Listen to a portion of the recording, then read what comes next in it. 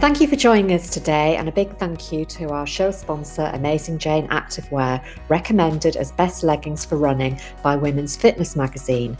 Karen and I have been trialling their designs for a few months and we can happily recommend them. All designs are cut to skim, not cling, giving you confidence to look and feel great and focus on performance.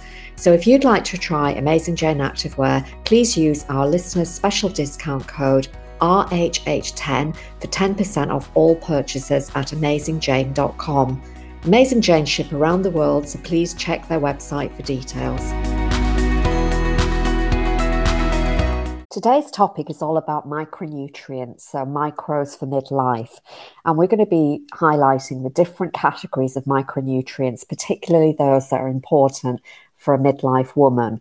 So we're going to be talking about vitamins and minerals and the potential health concerns that you might have in midlife and how optimizing your micronutrient status is really going to be supportive. So we hope you find the topic interesting and enjoyable and most of all helpful. Welcome to the Healthy Woman, Healthy Runner mini-series. Please join Aileen Smith and Karen Campbell, nutritionists, friends and runners. During the mini-series, we'll be spotlighting key challenges women face as they approach midlife. Women tell us that they're really uncomfortable with the way their body shape is changing and are noticing how their energy levels and running performance is suffering too. So it's our mission to help women be in great shape, bypass midlife health challenges and continue to enjoy their running. So we've designed our Healthy Woman, Healthy Runner method, and that's for the woman who requires the most time-efficient and easy method to be the best she can be. During each mini episode, we'll be helping you take some easy action. The suggestions we make during this episode are for guidance and advice only and are not a substitute for medical advice or treatment. If you have any concerns regarding your health, please contact your healthcare professional for advice as soon as possible. If you'd like help from Aileen and Karen to design a personalised sports nutrition plan for your running, please contact them at Runners Health Hub.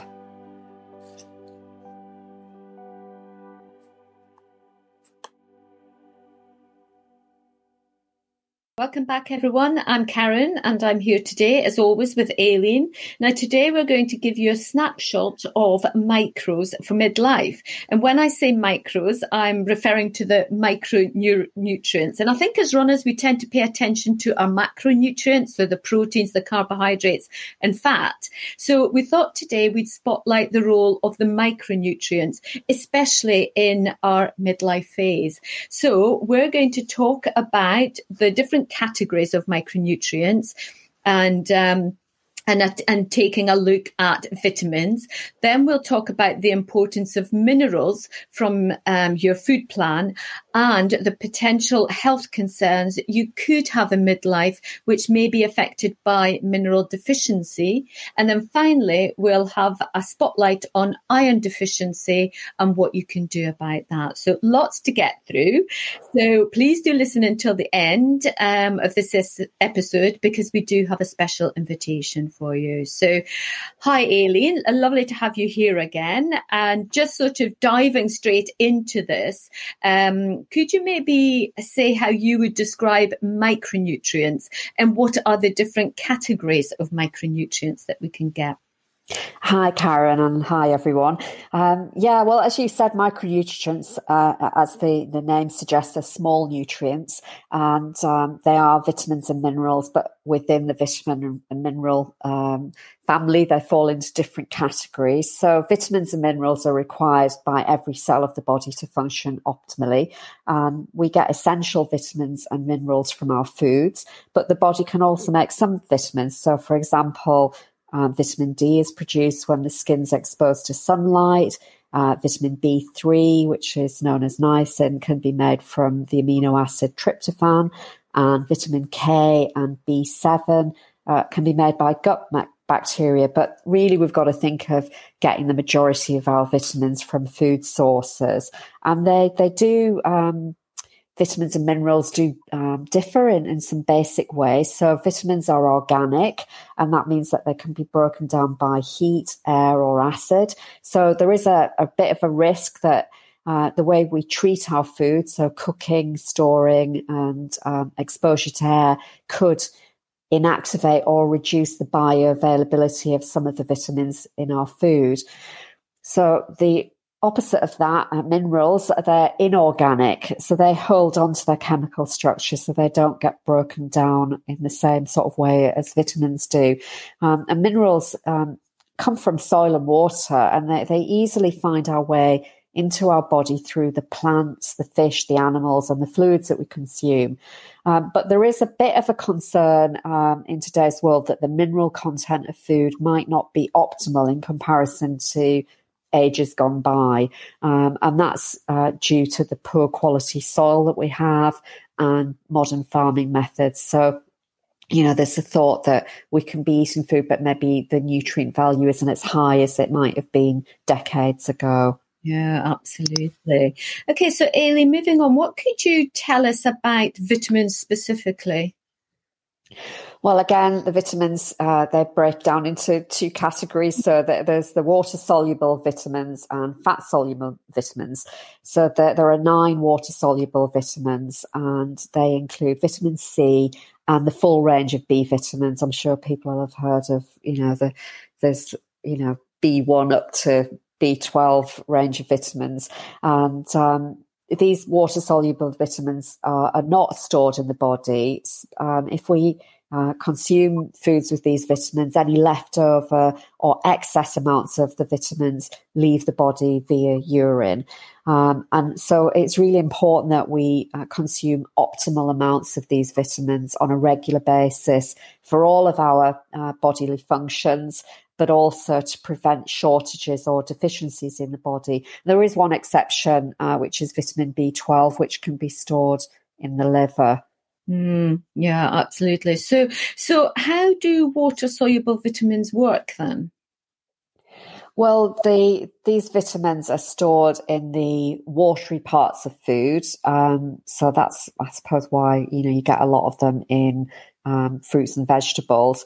And they're absorbed directly into the bloodstream when food is broken down during the digestive process, or if you take it as a supplement when the supplement dissolves. And because our bodies consist of a lot of water, the water-soluble vitamins can easily circulate around the body, and the kidneys continuously regulate the levels of water-soluble vitamins, and the kidneys will, signal when we need to remove excess amount out of the body through our urine.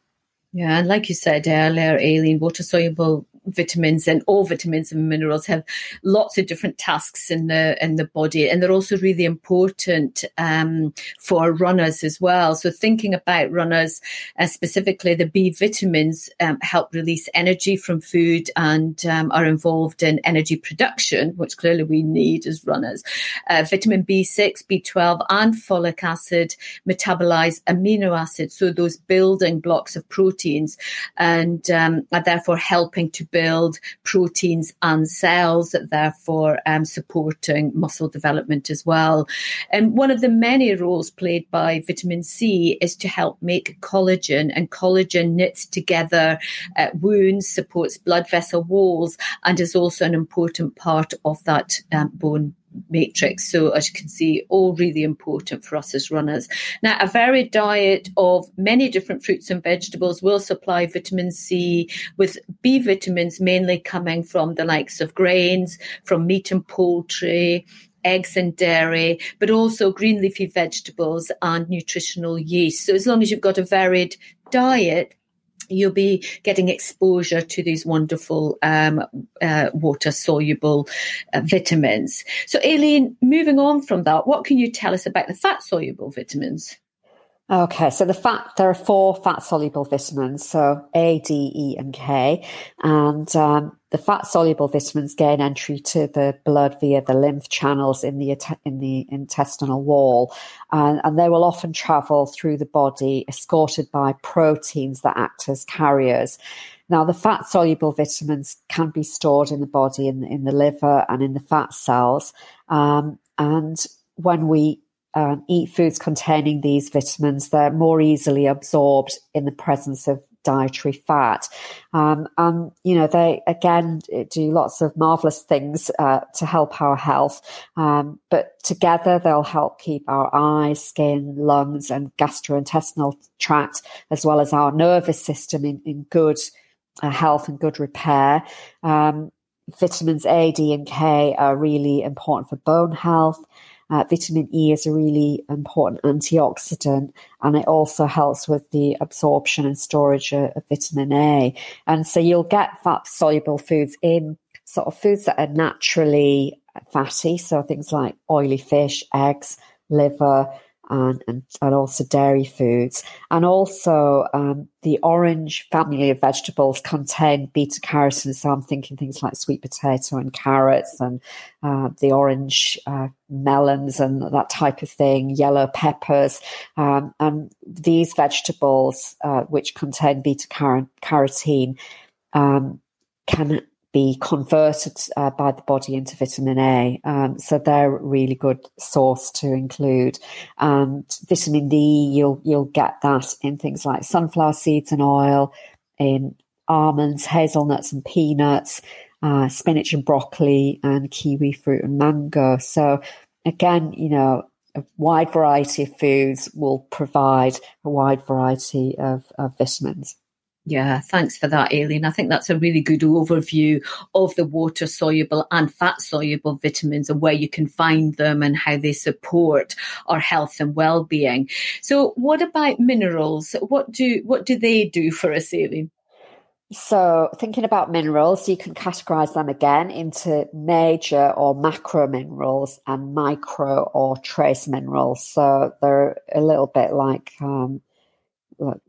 the you know, macro and micronutrients really. But in this case, we're thinking about the minerals. So the body needs and stores fairly large amounts of the macro minerals. But both the macro and the micro minerals are equally important. It's just that the macro minerals are present in greater amounts in our bodies. So the macro minerals are really household names, I would say. So things like calcium, magnesium, potassium, phosphorus, sodium, sulfur and chloride. Maybe people don't think about those as much. So sodium, chloride and potassium are really vital in maintaining water balance in the body. Calcium, magnesium and phosphorus are crucial for bone health. And sulfur helps stabilize protein structures. So, for example, in the hair, the skin and the nails. So there's, you know, the big important minerals, and we definitely need them in the right amount. So thinking about the trace minerals, the things that, you know, we don't have as much of but are still vital. Karen, could you run us through a few of those? Yeah, sure, Aileen. And like you said, the trace minerals are found in tiny amounts in many different foods, and we just need tiny amounts of them. But they are vital contributors to lots of different bodily functions. I'm going to mention some of them, but there are so many more, and they all perform equally vital jobs. But I'm just going to pull out again ones that are maybe more household names, as you said, Aileen. So the ones I'm going to mention are iron, copper, zinc, iodine, and selenium, and manganese. Now, iron really is the best known of these sort of trace minerals, and is really best known for ferrying oxygen throughout the body, and that's really vital for energy production. Copper assists with iron metabolism, so iron needs copper, and the creation of hemoglobin as well, which carries the oxygen around the body within the blood. Now, zinc is really important for helping blood clot. It's also essential for taste and smell, and supports the immune system. And then thinking about iodine and selenium jointly, they are really vital for thyroid function. And manganese contributes to the metabolism of amino acids as well as cholesterol, carbohydrates and glucose. So again, manganese maybe isn't quite such a household name, but clearly is really important for a runner for all these reasons. It also does play a role in bone formation, blood clotting and reducing inflammation. So really important for a runner. So trace minerals really interact with one another, sometimes in ways that can trigger imbalances. So, for example, too much of one could potentially cause or contribute to an insufficiency or deficiency of another. So it is very much about getting the balance of them. Yeah, and I think the difference between just enough and too much of the trace minerals is often tiny. So generally, food is a safe source of trace minerals. But if you take supplements, it's really important to ensure that you're not exceeding safe levels. And often, when you purchase a supplement, there will be trace minerals added to the sort of the major supplements, the major nutrients in the complex, and that's to help you metabolize and absorb them correctly. But if you're taking a lot of supplements, sometimes it's a good idea to add up what all these different little trace elements are, so that you're not taking too much. So in summary, what we're saying is we do have a high requirement for a wide range of vitamins and minerals, particularly at this midlife stage of life.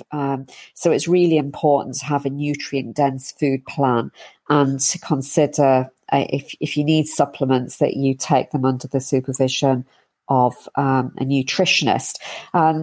I just wanted to also mention that we'll be doing some Healthy Woman, Healthy Runner training soon. It's something that we do periodically, and we'll give you details at the end of the episode.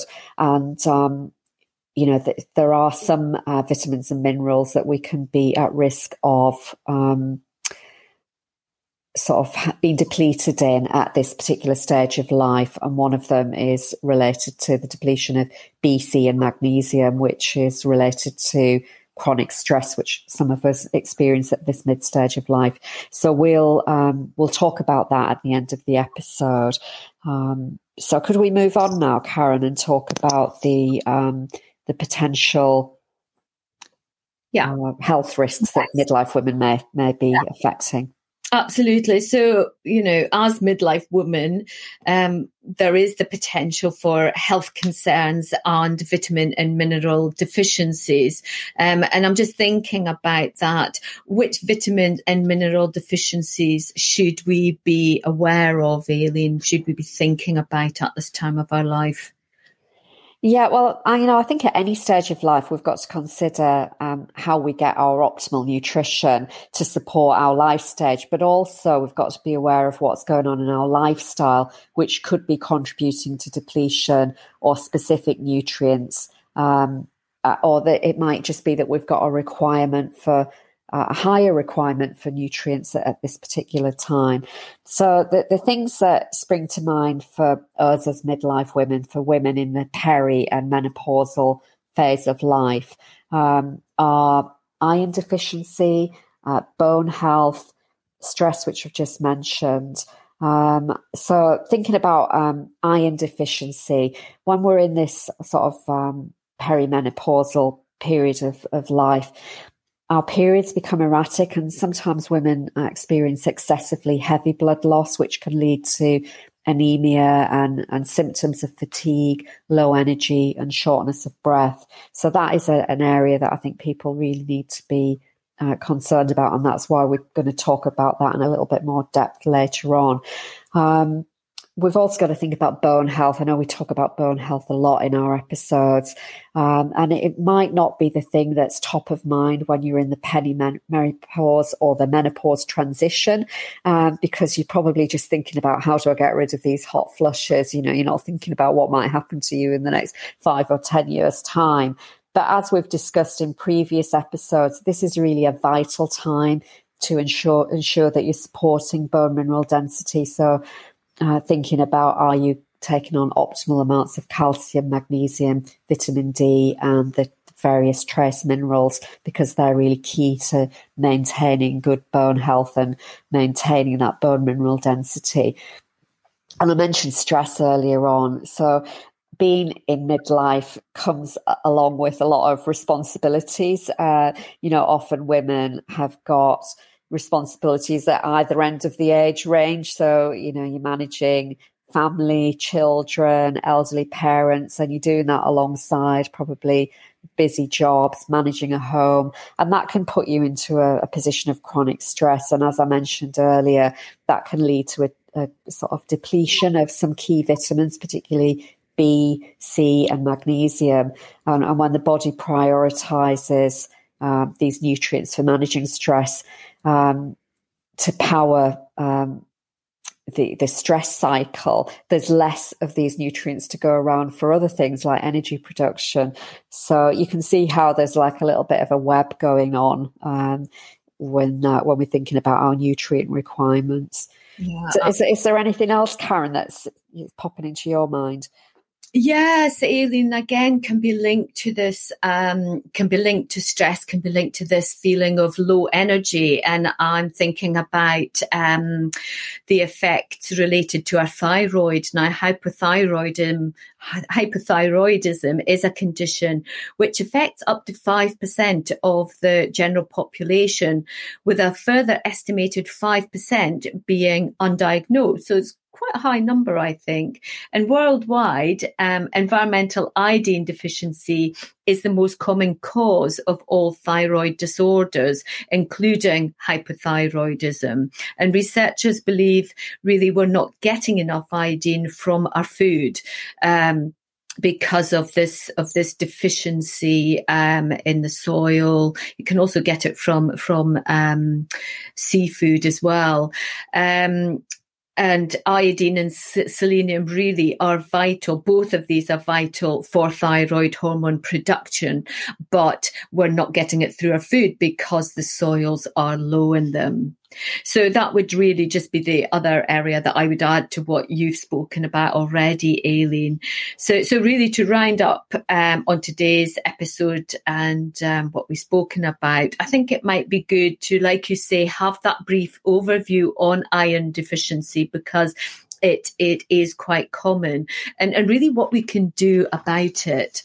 So, low iron status could potentially lead to the onset of iron deficiency anemia, which is known then to lead to reduced production of red blood cells, so reduced transport of oxygen for consumption during exercise. So if you're really finding that you're getting tired or your stamina isn't the same as it used to be, it would be worth just checking what your iron levels are.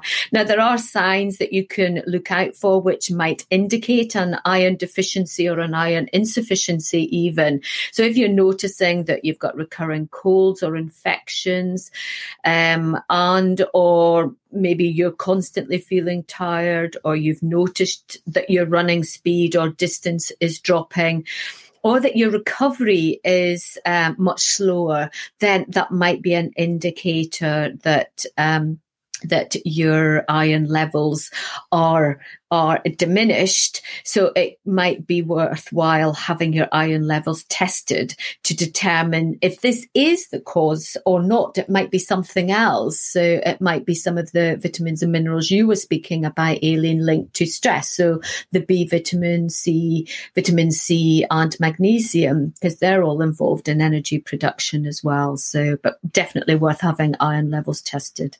Yeah, and I think, women have got a tendency to push through tiredness. We just sort of think, oh, I'm tired, but got no choice, just got to keep going. And, I remember putting up with extremely heavy periods for way too long until it really became unbearable. And when I saw my doctor, part of the examination that she did was to test my iron. And I discovered that I was borderline needing a blood transfusion, which was a bit of a shock, really, because I really that wasn't what I was expecting the doctor to tell me. And she said she was surprised I could walk, never mind run. So it was a bit shocking, and it was something that I'd never really considered. And this is like before I was a nutritionist, so that was probably why. But my advice really is to be aware of how your iron status might be affected by your menstrual cycle and get it tested regularly, because you might find that that's an underlying reason. And I remember also I was going to the gym quite a lot in that time, and sometimes I'd just feel a bit lightheaded in the gym, and I'd have conversations with the trainer there about why it might be, and it never crossed my mind that it was my iron levels. And as soon as I got it sorted out, everything was much better. So, it's a definite, was a wake-up call for me, and I think it's good advice for everybody.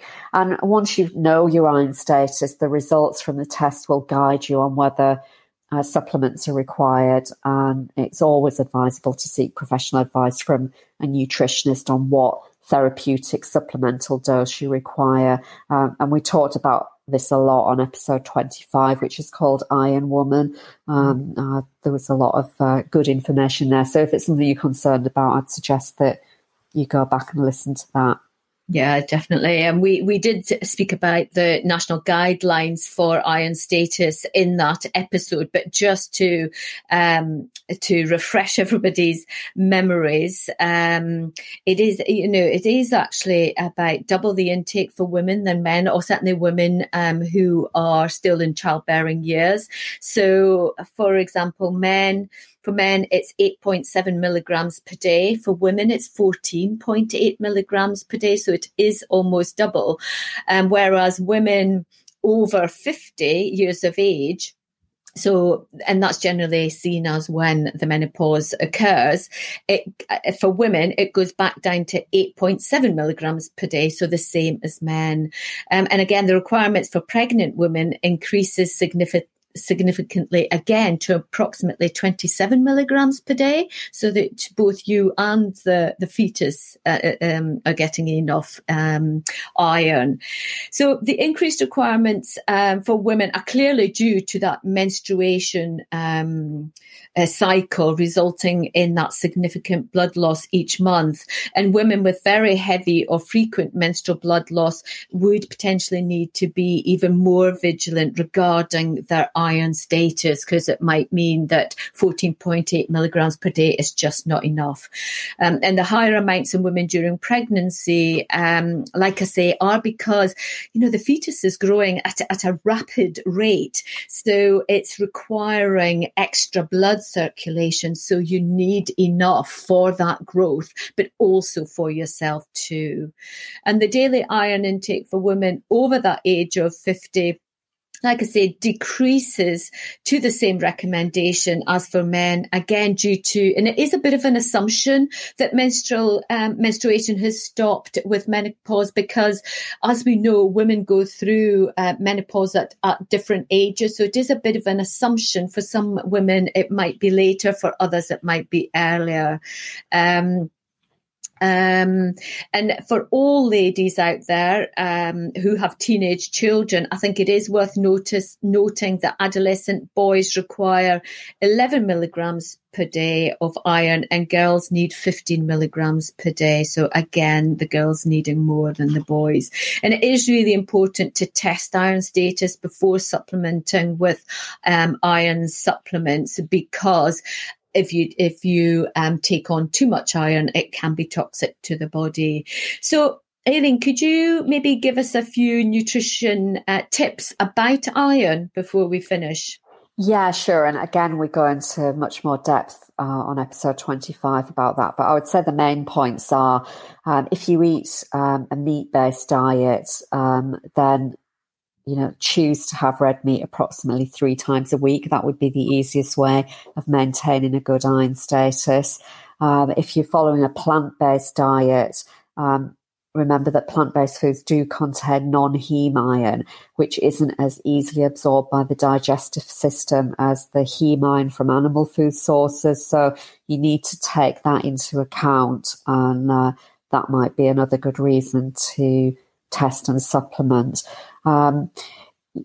When we're talking about absorption of iron, apparently we absorb between 15 and 30% of iron from meat, so that's the heme iron, and between 3 to 20% of plant-based iron, the non-heme iron. So it's not high quantity, so we've got to really, again, factor that into our overall iron requirements.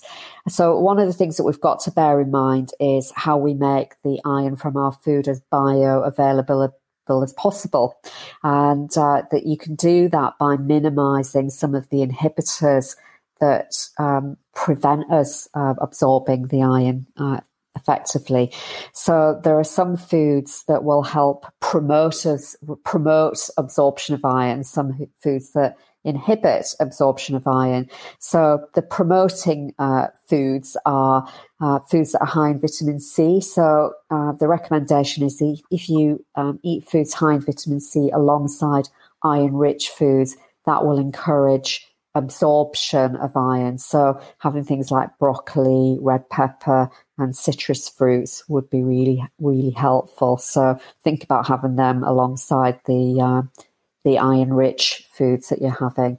I think that's really good advice. So you've spoken, Aileen, about foods that can promote the absorption of iron. How about these sort of anti-nutrients? So these ones that inhibit iron absorption. How can we minimize these? Yeah, well, the advice that we can give you is to avoid eating calcium-rich foods alongside them, and also beverages which contain tannins.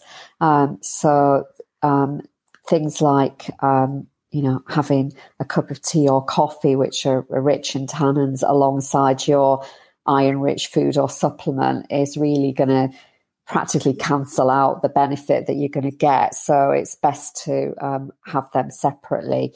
And also, there are certain foods, but this is particularly relevant to people following a plant-based diet. So foods such as grains, nuts and seeds include things called phytates, and phytates can have this inhibitory action. So the way that you can get around that is by soaking these foods and then rinsing them before you eat them, or you can sprout them as well, and that can help remove the anti-nutrients. So you might be thinking, oh, well, I'm going to have soggy nuts and seeds. Well, what you do after you've done the soaking is that you then would dehydrate them, and we give a few suggestions on how you can do this in episode 25. And if you haven't got time to listen to that episode, we will have a blog on that topic as well. So if you go to the blog section of our website at runnershealthhub.com, you'll be able to find it there. So there are lots of things you can do to promote the bioavailability of the iron from your food plan and also from your supplements.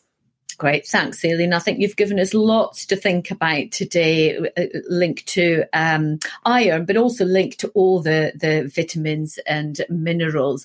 So before we close for today, what would be your suggestion of just one key action that everybody could take away with them from today's episode? Well, I think the one thing that I would really suggest is get your iron status tested. And, you can either do that by going to your GP or your doctor and asking if you can be tested, or if you would like a quicker, simpler solution, drop us an email and we'll give you a suggestion about a home test kit. And then you'll know for sure where you are with your iron status. So email us at hello@runnershealthhub.com and we'll send over our suggestion of what test kit you can use. So yeah, an easy thing to do, but it's going to really open up your knowledge about where you are and what you need to do going forward about your iron status. Yeah, absolutely. I would totally agree with that. So everybody out there, if you've got any sort of any of the symptoms that we have been describing, then consider having your iron status tested. Okay, so we hope you've all really enjoyed listening today. And remember, don't let nutrition be the limiting factor in your running performance. Thank you so much for joining us today, and we really hope that you found our insights useful. We've got a question for you. Would you like to know how to put our advice into practice and how to take some easy actions?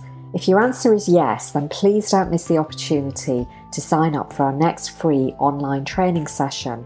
It's going to be on Zoom and we'll be there to share more steps in the Healthy Woman, Healthy Runner method with you.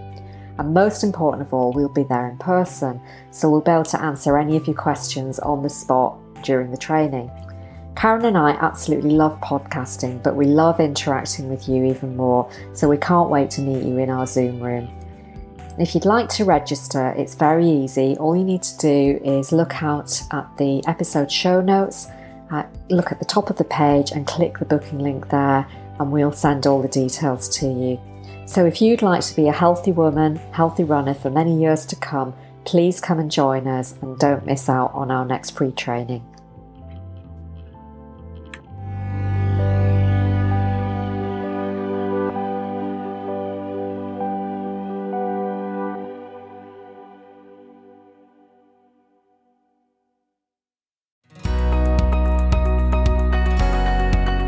We'd like to introduce you to our show sponsor, Amazing Jane Activewear for women's changing bodies, recommended as best leggings for running by Women's Fitness magazine. We think they have everything a female runner needs. First of all, they are high compression to support your legs and bum. They have a deep waistband so they stay up and they don't move about when you run. There's a handy left pocket for your phone and a zip pocket on the waistband, which is great for your cards or a key. They also have a hidden tracker pocket for storing a GPS tracking device, and this is a unique safety feature. All Amazing Jane designs, including tanks and tops, are cut to skim, not cling, giving you confidence to look and feel great and focus on performance. Karen and I have been trialling wearing their range for a few months, and we can happily recommend them. So if you'd like to try Amazing Jane Activewear, please use our listeners' special discount code RHH10 for 10% off all purchases at AmazingJane.com. Amazing Jane ship around the world, so please check their website for details. Thanks again to Amazing Jane Activewear for being our show sponsor and for sharing discount code RHH10 for 10% off all purchases.